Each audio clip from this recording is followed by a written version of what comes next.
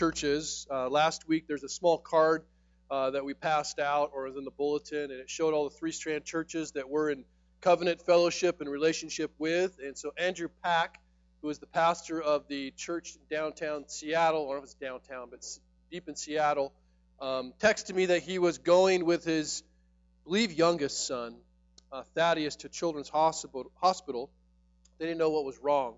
And he hasn't been eating for a while, and it's been a chore to get him to eat. And I can't remember how old he is, but he's young, possibly under 3.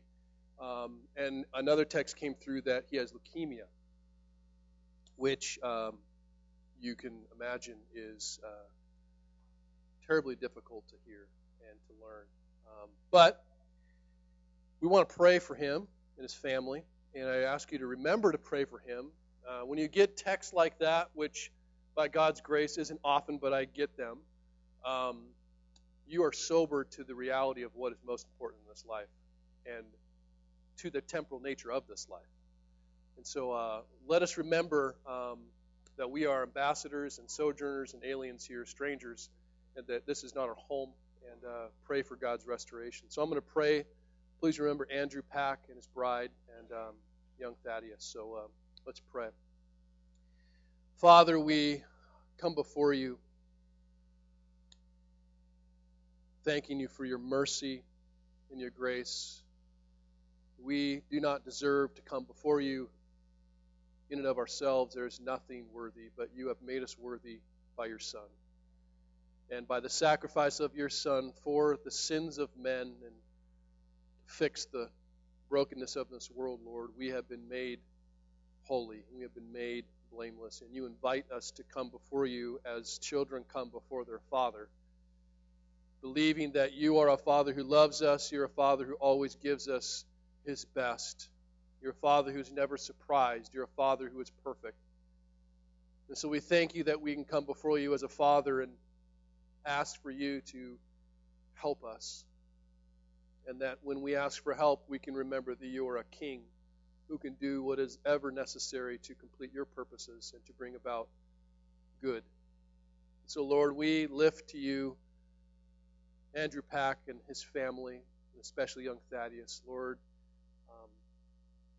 they find themselves face to face with great brokenness and great sorrow. And Father, we grieve with them, but we also hope with them as a people who grieve differently. And we pray, Father, that at this time you will just bring them comfort and peace in a way that only you can. That Spirit, you will fill them with great faith, not in what they see with their eyes, but what they know with their hearts and what your word declares. That you will help them in the midst of desolations that have come upon their family to be still and to know that you are God, to remember that you are good and you are gracious and you are generous and great. Father, we give little Thaddeus to you, and Father, we do pray for his healing. We pray that you will expunge whatever disease and brokenness is found in his body. We ask that you will give him comfort and whatever understanding, Father, you can bless him with in a time that must seem very confusing and strange to him. Just love him, Lord, and I pray you'll love him through your people, that their church, the Anchor Church, will be strengthened through this, and the love they have for their pastor and for one another will grow, and that this trial, Lord, will be seen as a monument to what you can do in your power, in your glory, in your grace. Remind us all, Father, of our need for you. Remind us all, Father, of the brokenness of this world and the hope that we have in Jesus Christ to restore all things, and pray that he will return quickly. It's in the name of Jesus we pray. Amen. We are in Genesis chapter 2, so if you'd open up there, we're going to get right to work. Just by way of introduction, I want us to remember that Genesis 1 and 2 describe creation before sin entered into the world. And we have this basic truth, a foundational truth, that as people look at the world in terms of even disease and hurricanes and all these frustrations and irritations and devastations that we agree with them to say things are not as they're supposed to be. There was a time when things were good, that a good God created a good world. That's what Genesis 1 and 2 teach us. Genesis 3 records how all that God had made good became bad and broke as a result of man's disobedience. And the rest of the Bible, from Genesis 4 all the way through Revelation, is really the revelation and story of how our gracious God restores His creation to goodness again through His Son, Jesus Christ. And so Genesis 1 and 2 are incredibly important chapters for us to spend time on, because they're really the only chapters that we read that are kind of devoid of sin's effects, if you will. And they are very foundational chapters that give us very, what we're calling bedrock definitions and concepts and principles about manhood and about womanhood and about marriage and about the existence of God and about life and about what we're going to talk about today, work. So we're going to read Genesis 2, and then up to verse 15, and that's where we'll spend our time. It says, on the seventh day, God finished His work that He had done and rested on the seventh day from all His work that He had done. So God blessed the seventh day and made it holy, because on it God rested from all His work that He had done in creation. These are the generations of the heavens and the earth when they were created, in the day that the Lord God made the earth and the heavens, when no bush of the field was yet in the land, and no small plant of the field had sprung up, for the Lord God had not caused it to rain on the land. There was no man to work the ground. And a mist was going up from the land, and was watering the whole face of the ground. And the Lord God formed the man of dust from the ground, and breathed into his nostrils the breath of life. And the man became a living creature. And the Lord God planted a garden in Eden, in the east. And there He put the man whom He had formed. And out of the ground the Lord God made to spring up every tree that is pleasant to the sight and good for food. The tree of life was in the midst of the garden, and the tree of the knowledge of good and evil. A river flowed out of Eden to water the garden, and there it divided and became 4 rivers. The name of the first is Pishon. It is the one that flowed around the whole land of Havilah, where there is gold. And the gold of the land is good. Bdellium and onyx stone are there. And the name of the second river is Gihon, which is the one that flowed around the whole land of Cush. And the name of the third river is the Tigris, which flows east of Assyria, and the fourth river is the Euphrates. The Lord God took the man, put him in the Garden of Eden to work it and to keep it. This is God's word, and that's where we'll stop. Remembering that Genesis 1 and Genesis 2 talk about some of the same things. Genesis 1 is a complete picture of the first 6 days. Genesis 2 kind of gives us a little bit of a focused insight into what details or what happened on that 6th day. And as I said, we're talking about work. And work should be something that's familiar, obviously, to us all, every one of us, whether you are a student or a young person doing chores in your house, or a mom or someone who's working outside of the home. We spend much of our lives working. If you divide us in a third, we spend a third of our lives sleeping, if we're lucky and don't have lots of kids. We spend a third of our life playing, and we spend a third of our life working. And the work we do, as I said, takes all shapes and sizes depending upon who we are and where we are. Some do work outside the home, but others work in and on the home. And I want to make sure that we talk about work and not just jobs. That'll be important as we go forward. But the third of our lives are devoted to doing something a lot. Whether that be building widgets, offering services. If you're a student, you are working to educate your mind, or many of us are shepherding our children full-time, working harder than most jobs. And it's difficult for us, especially in our culture today, and perhaps it's not been different in other cultures, but in our culture, in our generation, in capitalistic America, it's difficult not to become defined by what you do. In many ways, I think our lives are centered on our vocations, and we begin this at a very young age. I know if you're a parent, you probably have done this. I've done this. Before our kids get into really any kind of formal education, whether that be at home or in the schools, we're playfully asking, what do you want to be when you grow up? We ask it a lot. And slowly it changes from Superman to policeman to fireman, whatever. But we ask, what do you want to be when you grow up? Which is probably better asked, what do you want to do when you grow up?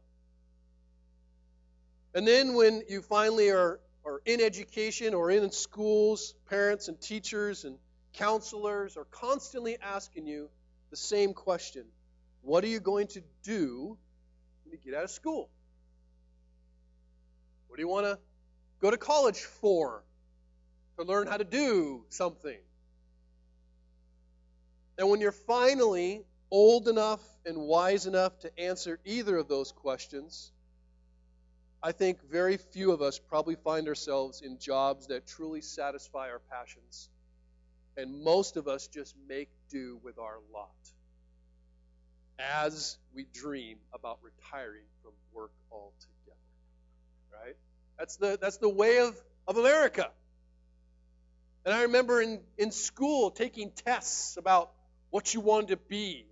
And I remember it came out seriously, like funeral embalmer was like number one. What does that even say about me? I don't know. I didn't even know that was a job, right? But I was thinking fighter pilot or something like that. That's where I'm going. Always thinking about it. In college, I think I changed my major 5 times because I didn't know what I wanted to do. For me, it was a fearful thing because I viewed life as kind of this amusement park and you got one ride. And whatever ride you get on, you go, and that's it. And if you don't pick the right ride, then you're stuck. So I was scared to pick. The Bible teaches us this is not how we're supposed to look at work. Beginning in Genesis 2, we see that work and rest from that work were gifts from God. And very few of us, unless we're trying to impress, will describe our work as a gift. We wouldn't say, this is a gift from God. Thank you, Lord. Let's be honest, most of us are complaining about it. Most of us are bemoaning it. Even pastors. There you go. There's my confession, right? I would love for you to believe that I am the perfect Christian pastor who never bemoans being a pastor, and you would be 100% wrong if you believe that. I, too, am included in this, not apart from this. Of course, few of us will ever admit that unless you're up here and you know that I've had to spend all week going through this, and I have to be honest about my own idolatry of work. But few of us will have that opportunity and admit that we look at work that way. But I think it's true for a lot of us, whether we are working in the world or working in the home. Our sense of success, our sense of failure, our sense of joy and despair, our daily strength or weakness or hope or joy or feels, our overall sense of satisfaction and significance are wrapped up in what we do and how well we do it and whether or not other people see me and approve of me doing it. In essence, I think what's happened is that we have created a God out of a gift. And we have used work, or we have, I should say, worshiped work as a God. And rest, I think, has been our first and most regular sacrifice at that altar. We have wrongly made work about our satisfaction and our significance. And the Bible tells us just the opposite. The Bible reveals, beginning in Genesis 2 here, that God is a worker. And He is a worker who rests. And therefore, being made in His image, which we talked about a couple weeks ago, He gave us the gift of work to glorify Him and the gift of rest to enjoy Him. We don't approach those rightly, and hopefully we can understand that today. First and foremost, we believe, as the Bible teaches, in a God who works. In the beginning, we see in Genesis 2, but obviously through Genesis 1, God reveals himself as the first worker, the only creator. We see in those first two verses, on the seventh day, God finished his work that he had done. He rested on the seventh day from all his work that he had done, blessed the seventh day, made it holy because he rested from his work. God is a worker. He worked for 6 days straight. It's noteworthy that no other religion describes their God as a worker or believe in a God who works. And we know, because of Psalm 19 and other verses, that all of God's work had a purpose. It was intended to reflect and declare his greatness and his glory and his magnificence and his awesomeness. And even though the primary purpose of God's handiwork, it was to make much of his name, think about this. The result of that effort, I'm going to make much about myself, I'm going to make much about my name, the result is a gloriously wonderful and good world for us to enjoy. That his work for himself, his work for his glory, results in blessing to us. Our joy and God's glory are not in competition. They go together. And Jesus, who had been accused many times of working when he should have been resting, said in response to one of those accusations, "My Father is working until now, and I am working." My Father is working. See, God not just worked in the Old Testament in the beginning. He is even now actively, constantly, personally building, shaping, cultivating, and working in the world. God is a worker. But here's the problem for us.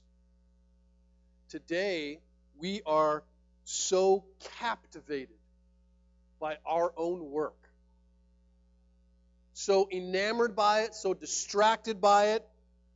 We are so captivated by our work and our achievements and our purposes that we fail, I believe, to recognize and to thank God, not only for his initial work, but for his continuing work.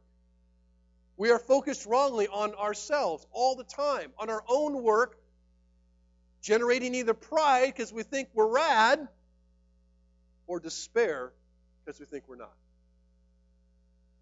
John Piper has famously said that God is always doing 10,000 things in your life, and you may be aware of 3 of them.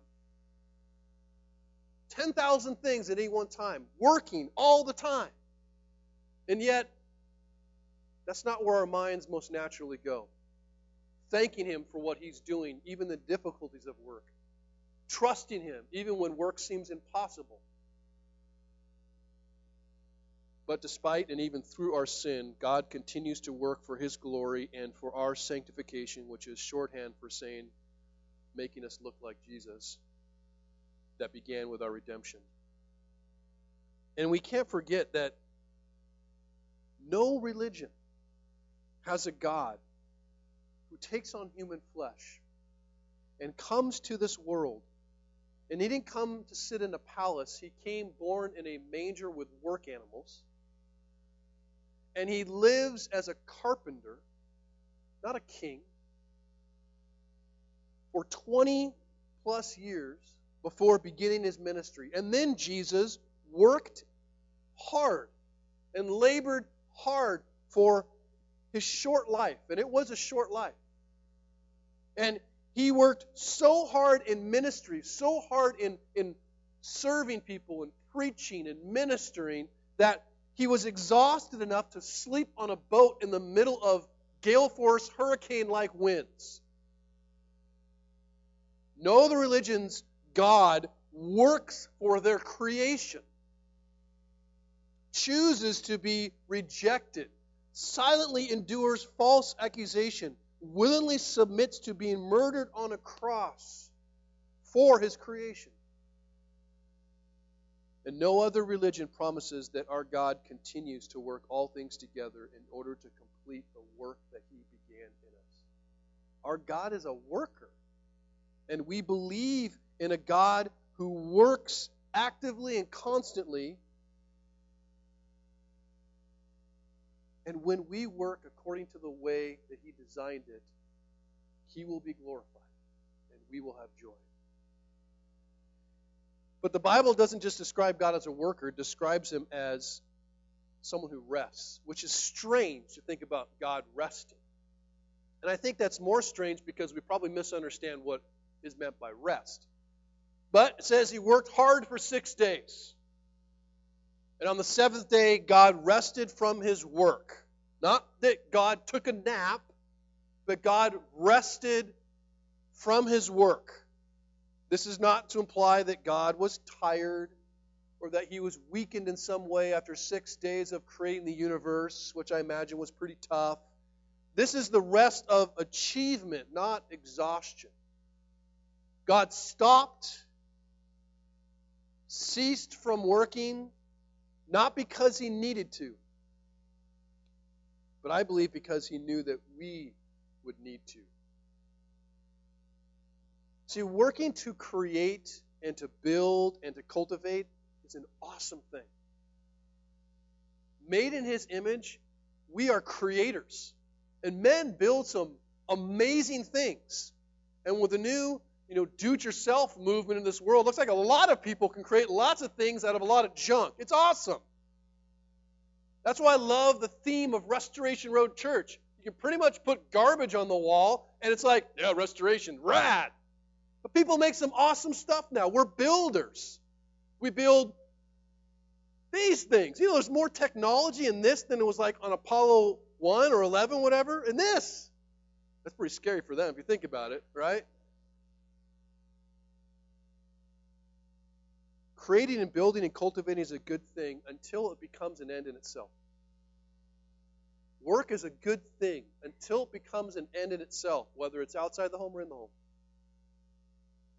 See, bad things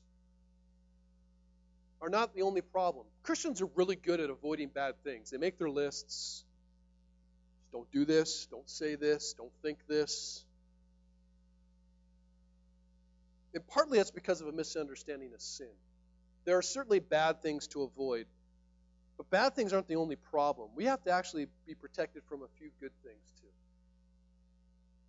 In fact, most bad things are just good things that we want too badly, I think Keller says. So to that end, God blesses the seventh day. And He makes it holy. And in essence, He says, look, it's awesome to work, and it's awesome not to work for a time. Essentially, from the beginning, God intended to share His rest with His creation. And He does that. Now, the Hebrew word here for rest becomes the root word for the word Sabbath, which you've probably heard about. And Sabbath was a very important part of Jewish culture and Jewish tradition. The first mention of the actual word Sabbath comes in Exodus 16. So the Israelites they're out in the wilderness, wandering around. This is before they're at the mountain, and God feeds them by dropping bread from heaven. And He says, look, on the seventh day, I don't want you to work. So the sixth day, you're to gather a double portion, and the seventh day, you're to just cease. So you get extra food. Don't pick up any food that day.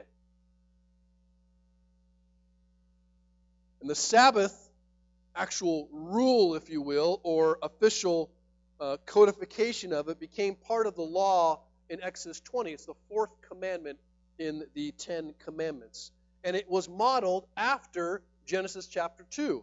It says in Exodus 20, remember the Sabbath day to keep it holy. 6 days you shall labor. So God's like, work hard for 6 days. In America, we've made it 5. Isn't that interesting? Work hard for 6 days. Get tired. Then, seventh day is the Sabbath to the Lord your God. This law applied to Israelites. It applied to their children. It applied to their servants. It applied to any strangers or foreigners staying with them.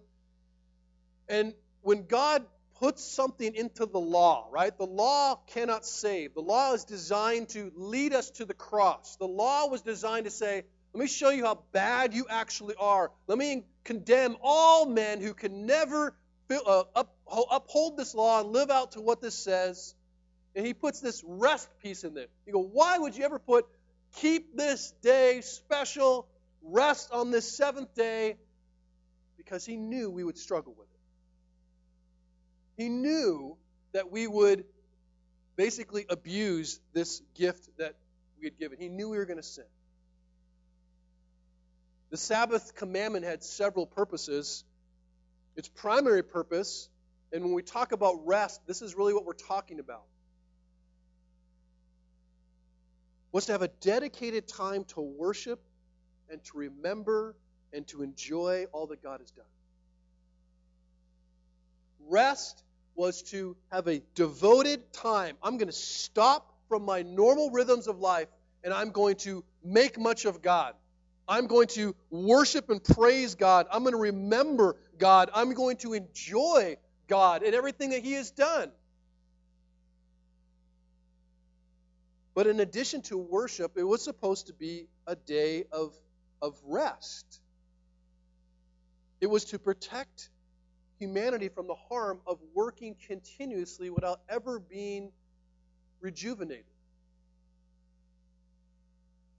But see, the rest wasn't just about taking a nap, but in some sense it was. And that rest, as we stopped, as we ceased from our normal rhythms of labor, were to help us not just work better, but actually worship better when we worked. It was to help bring those two things together. In Mark chapter 2, Jesus had said, after being accused many times, that the Sabbath was made for man, not man for the Sabbath. It was a gift. It was a gift to us to rest, modeled after God's rest Himself. But unfortunately, and not surprisingly, even the law to rest was abused and perverted by men. They took something that God intended as a blessing, and they basically perverted it into something that was either idolized or ignored altogether. So we have these two aspects about God, and when we come to the Bible, that's where we want to start. What does it teach us about God? God's a God who works, and God's a God who rests. And made in His image, we see in Genesis chapter 1, we therefore are made as a people designed to work and designed to rest. Made in His likeness, made in His image, given dominion over His creation, God's intention before the fall. As much as work feels like a chain maybe attached to you, maybe it doesn't. Maybe you love your work all the time. You're singing zippity-doo-dah, praise Jesus, every time you're shepherding your kids, every time you're working as a plumber or whatever. Maybe that's you. I doubt it, but maybe. That's not me. But God intended work to be just that. It was there before the fall, and guess what? It'll be there in the end. So in Genesis 1 and 2, we not only get a picture of what went bad, we also get a picture of what's going to be restored. And so work is part of God's final consummation restoration.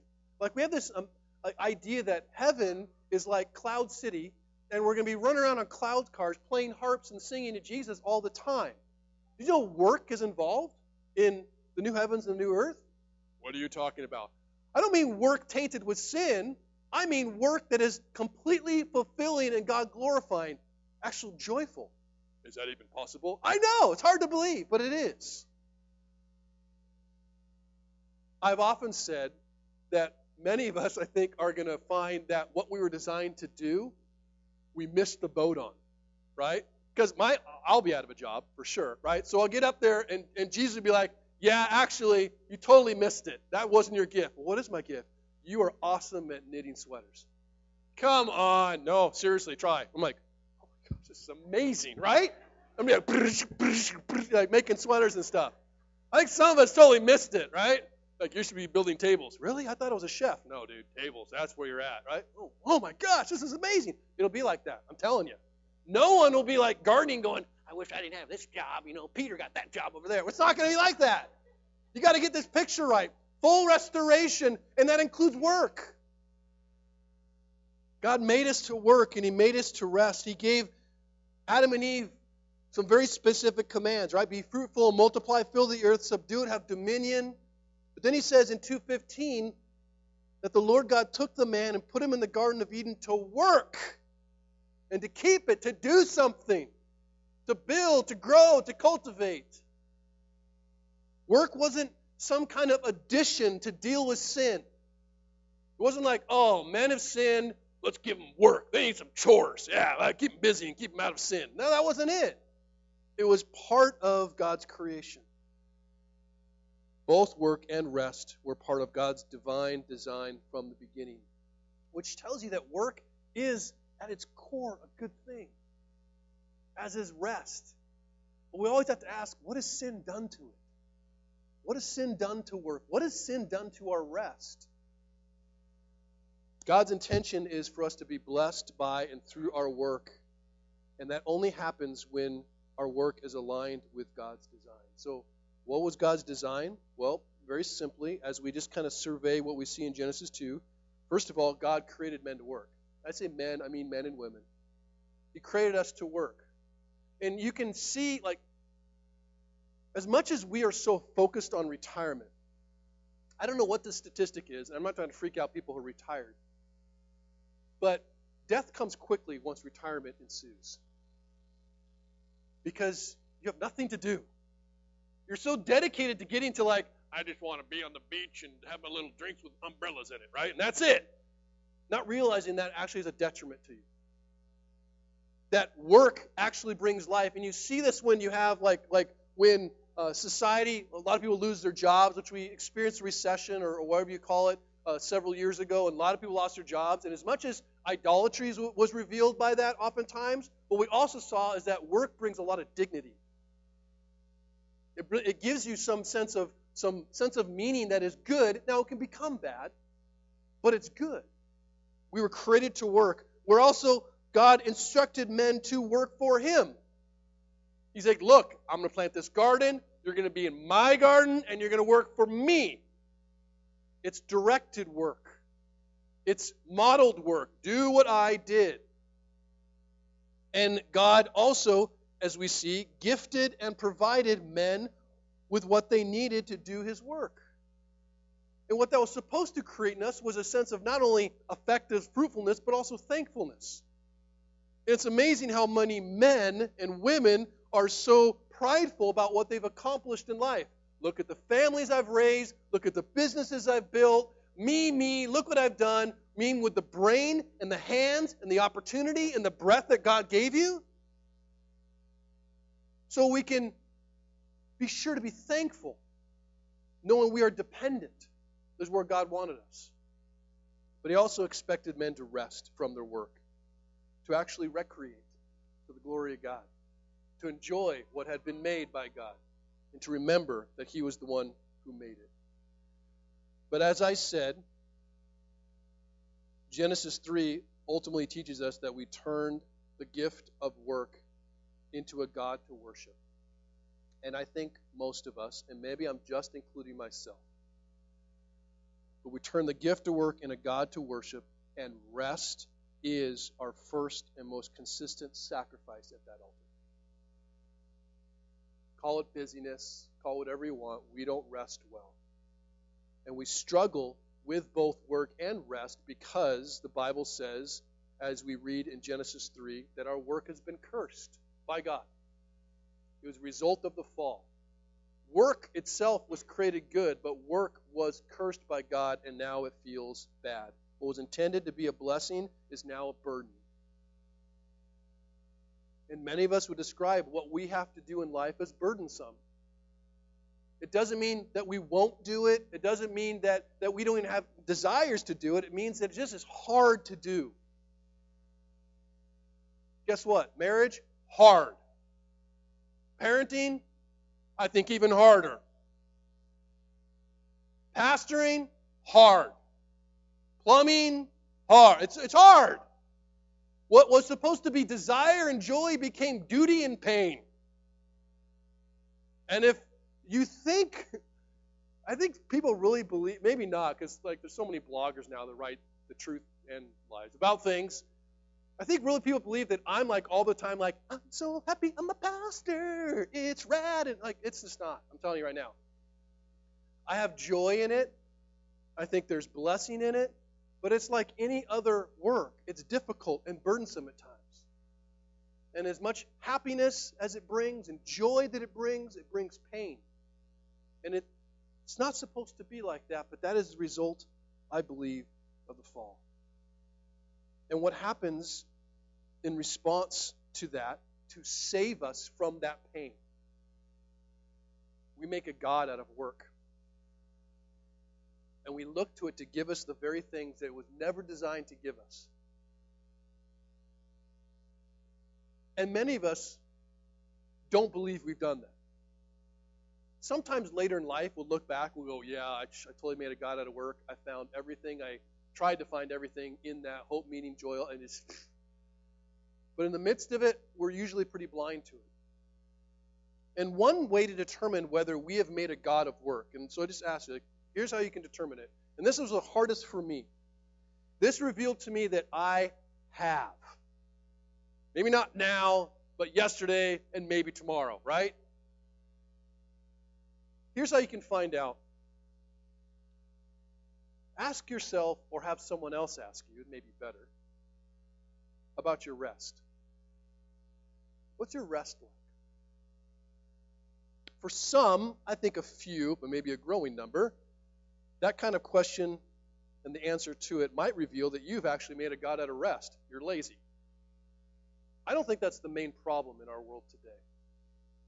With the busyness of our world and the overburdened devotion to work of our world, I think it revealed the opposite. And if you looked at me, I just be honest, I'm really bad at resting.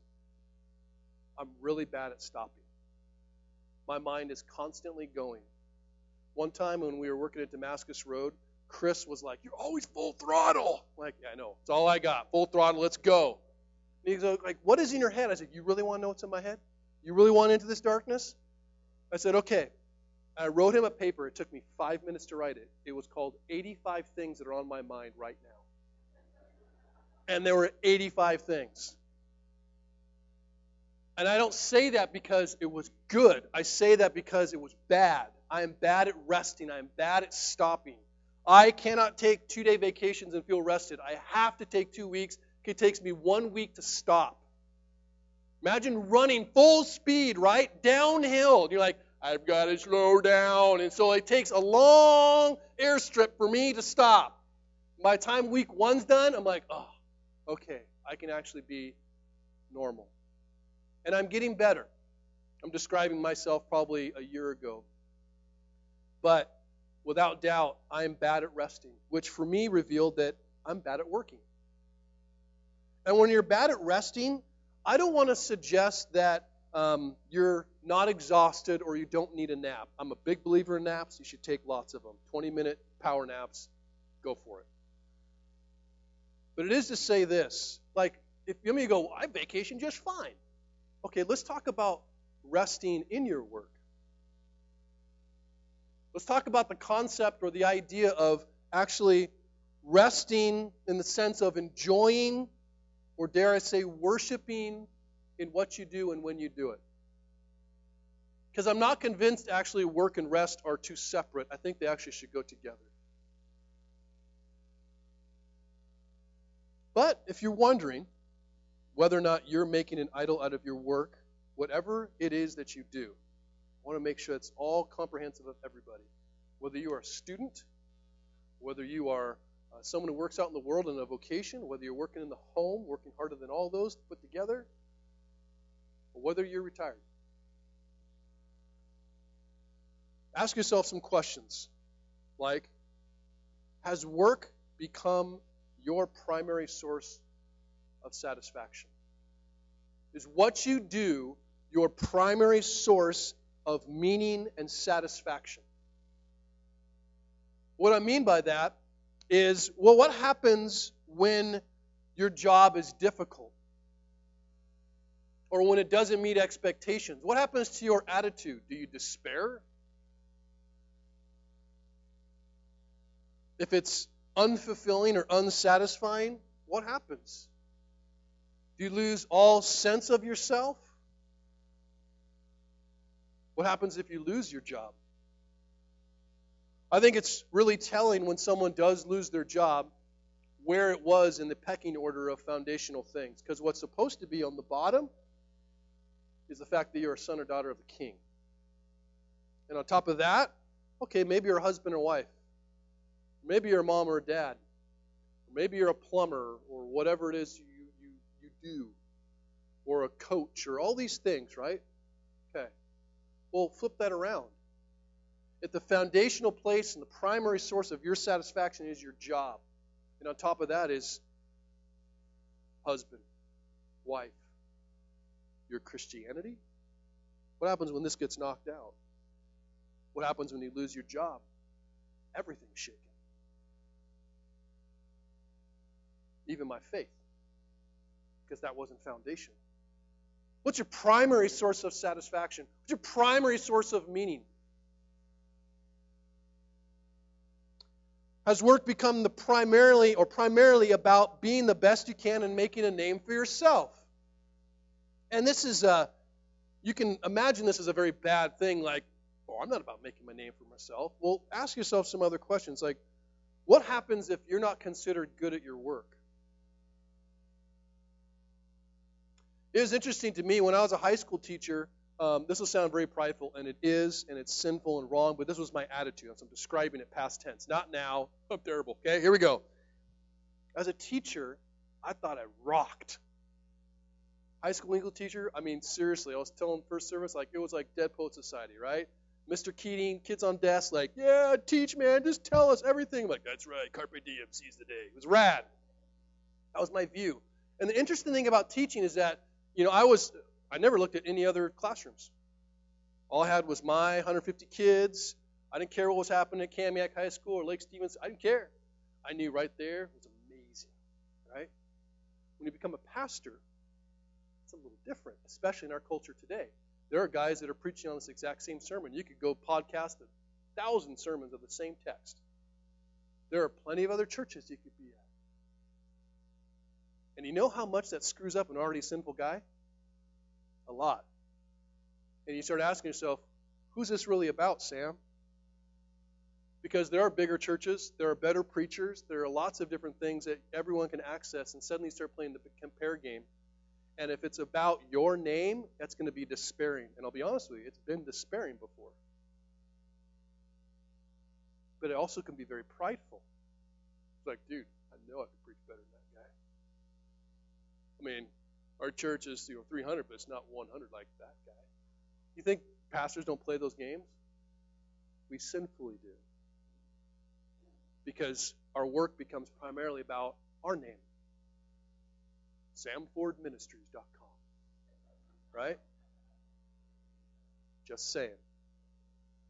Better question is to ask, what happens if you never ever get recognized for your work?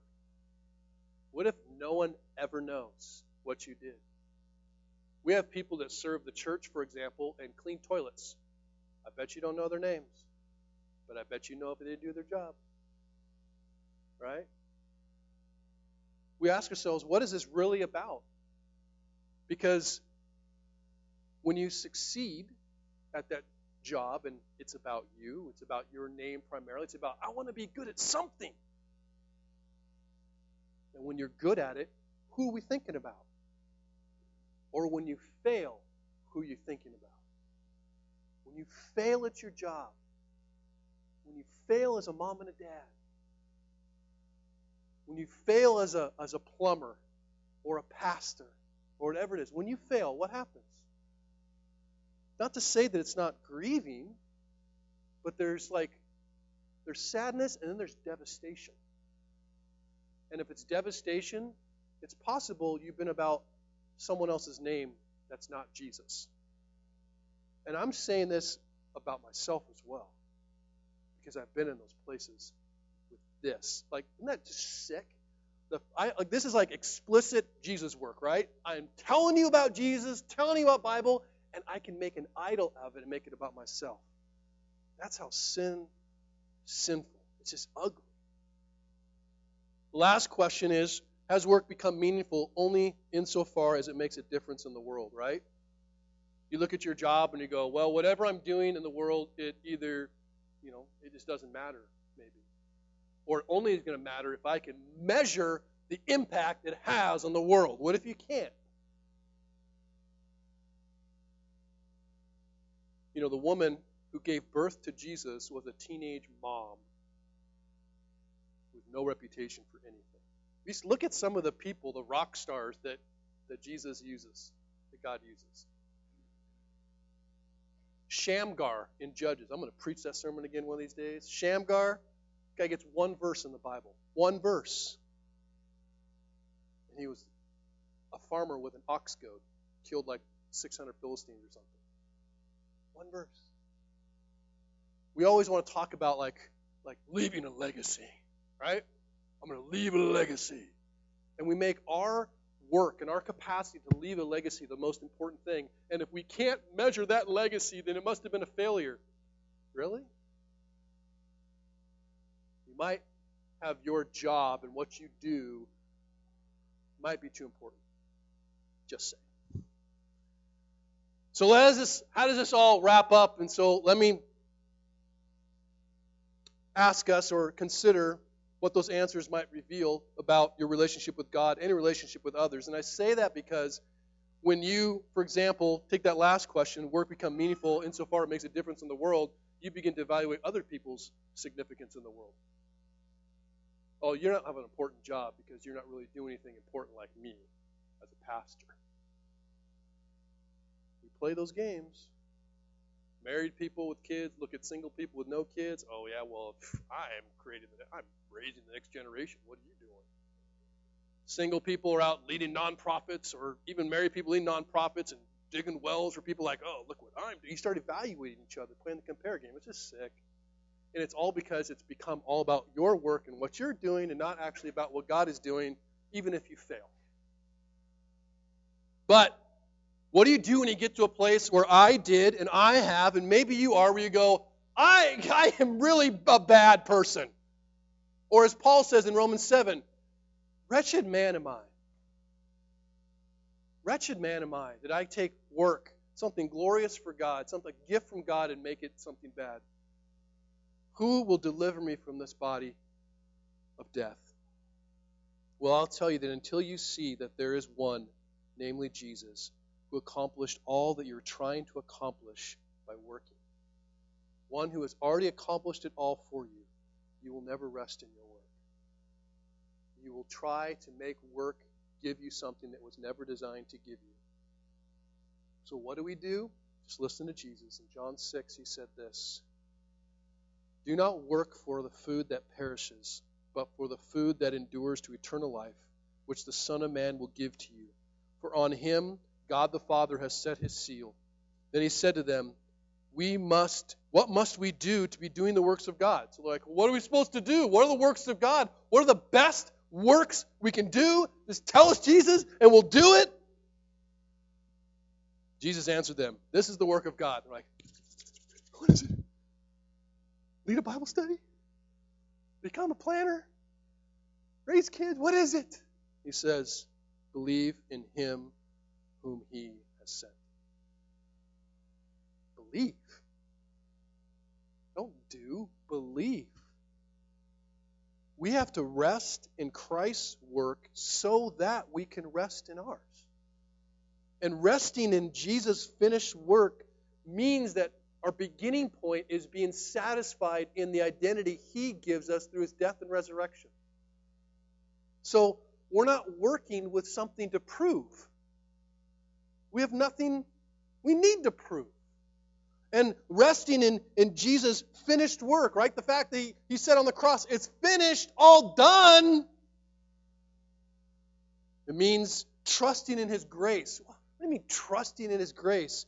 I work with absolutely nothing to lose. I can fail. dare I say, Jesus expects us to. That's what grace is about. And working without fear of failure?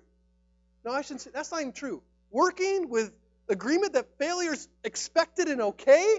Awesome. When we rest in Jesus' work, we begin to hope in His promises, which means we not only work with nothing to lose, we work with nothing to gain because we already have everything.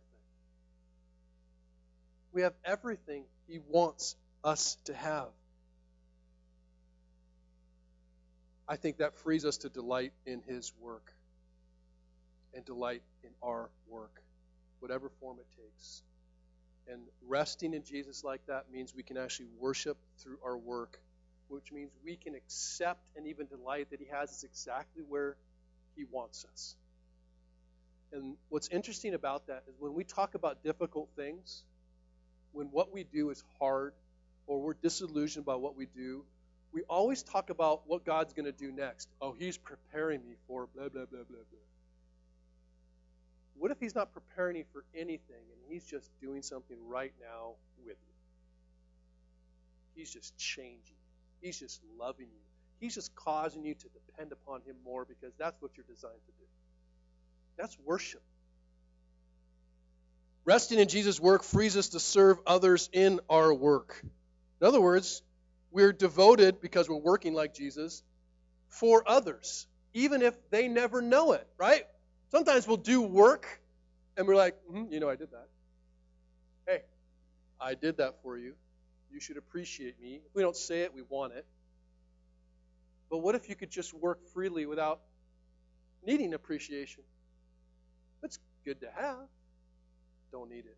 Resting in Jesus' work frees us to trust God with our work. Even if I fail, He does something with it. Which is awesome.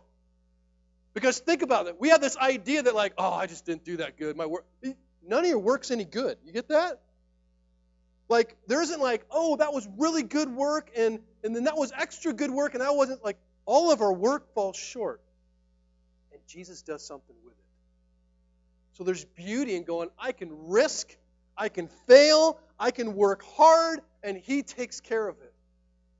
And we can rest from our work because it's not dependent upon us. That whatever we're trying to accomplish, whether it's making enough money to make ends meet, or whether it's building up so you can give or whatever, or whether it's building something that's meaningful to someone else, or whether it's raising your children, the fact is we can rest because it really depends on what God is doing. He's always working even when we're not. And even when we can't see it. That's the hard part. We try to take control, believe, if I work a little harder, I'll fix it. Let's just let go for a second. And maybe just trust that God is still working even if you can't see. The very last thing is something that's going to turn it all upside down. Something that's a little counterintuitive is that we've been talking about we believe that we must rest in Jesus' work. And I believe we do. We rest as a result also, though, of actually working with Jesus. It gets backwards, right? Work comes from resting, but then rest comes from working. That's what Jesus says. In Matthew 11, which is a fantastic verse, and this is a verse, God bless you, Aaron Ortiz. He shared this verse with me when I was really struggling with preaching. And by struggling with preaching, I mean this. I care too much what you thought. I'm going to craft something perfect. I'm going to say the definitive statement on this. And Aaron's like, dude, you just need to pray a little bit more and read this verse. I'm like, you're right. It was great. And here's what it was. Come to me, all who labor and are heavy laden, and I will give you rest. Take my yoke upon you and learn from me, for I am gentle and lowly in heart, and you will find rest for your souls. For my yoke is easy, my burden is light. Check this out. Resting in Jesus' work does not mean ceasing from all work. It means that the motivation and the means for your work has completely changed. He invites us to come to Him, right? He's like, come to me, those who are heavy laden, those who are burdened from work, those who are tired, those who honestly will admit you have been working in all the wrong ways for all the wrong reasons. In fact, I would argue that only those who would admit that they are weak, that they are overburdened, that they are not strong enough to do what God has called them to do are the only ones Jesus will accept. Those are the only ones that will come. They're like, look, I can't do this. I am terrible as a husband. I am terrible as a father. I do not know what I'm doing with preaching. I don't know. It's just, Lord, help me. And he goes, okay, you're ready. But as he invites us in, he didn't say, okay, come here, Sam. Come here. Lay down on this bed and take a nap. I'll take care of it. You realize that's not what he does. He calls us to be yoked to him in the field. So as we are yoked to him, right, we come and he's like, dude, just find some rest. Here, let's get to work. And we begin to surrender our will to his, and our plans to his, and our expectations to his, and our desires to his. He gently leads us in our daily lives, and we begin to find rest for our souls as we work with him. In other words, we were designed to find rest by working with the one who has done all the work for us. And as I said, it is easy to work when failure is expected. My work is God's thing. It's God's thing. And the Bible has a lot to say about things. And if you would take whatever you do, whatever work you would define that as, and place that into what I say here, you would understand, I hope, the perspective we need to have. The Bible says a lot of things about things. The Bible says that God created all things, and that all things were good before they were bad. And that Jesus is making all things, even our work, new again. And in the meantime, God is holding all things, even our work, together every moment. And that all things, even our work, wherever we're at, whether it's washing dishes or building widgets, all work is for his purposes. And it's all under the rule of a loving and irresistible King. And the Bible says that all things, including work, should be done as if doing them for Jesus, and that all things should be done to bring glory to God, and we are to reject or not reject all things that come from Jesus, and we're not to grumble about all things, but we are to rejoice and find our contentment even in our work to the glory of God and for our joy.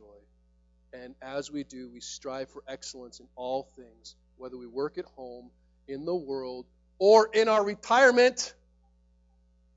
Some of you peeps, your work's not done. Moses didn't start till he was 80. Get to work. We do all these things so that we might give Jesus a good name and ultimately point to his finished work. Amen? Please know that God gave us the gift of work to glorify him and the gift of rest to enjoy him. And let's keep them in their proper places. And as you come to the table here, some of us need to confess and remember the finished work of Jesus. That we cannot save ourselves by what we do. We are saved by what Jesus has done. That is the wine that represents his blood shed for us and his body broken for us to say the work is done. Come and admit that you're weak. Come and admit that you're not strong. Come and receive. We can't forget the resurrection. The crucifixion reminds us that the work is finished, and the resurrection reminds us that there's a continuing work that we are to do in Christ, with Christ, and for Christ. So come with a double confession, if you will, to receive and to proclaim the goodness of God who is still working in you to complete the work that is not quite complete. Amen. Let's pray. Father God, we thank you for your patience with us. Lord, you have given us many, many gifts, and there are very few, if any of them, that we have not made into idols. We have tried to save ourselves through our work. We've tried to create meaning apart from you through our work. We have tried to find satisfaction and significance in something that was never designed to give it to us. Forgive us, Father. And would you remind us of the finished work that you have done in your Son, Jesus Christ? I pray, Lord, that for those of us who have made an idol out of work, you will help us to turn from that and find rest with Jesus. And that as we rest with Jesus, we will also begin to work with Jesus. And that will be restful. That will be joyful. I pray for everyone here, Lord, that can hear my voice, that they will begin to view their jobs and what they do the way you do. And that they will be convinced that you have them there exactly where they are for your glory and for their joy. And that they will be able to rest in what God has called them to do right now. And rejoice if you call them to do something else, or stay right where they're at. It's in the name of Jesus that we hope and pray. Amen.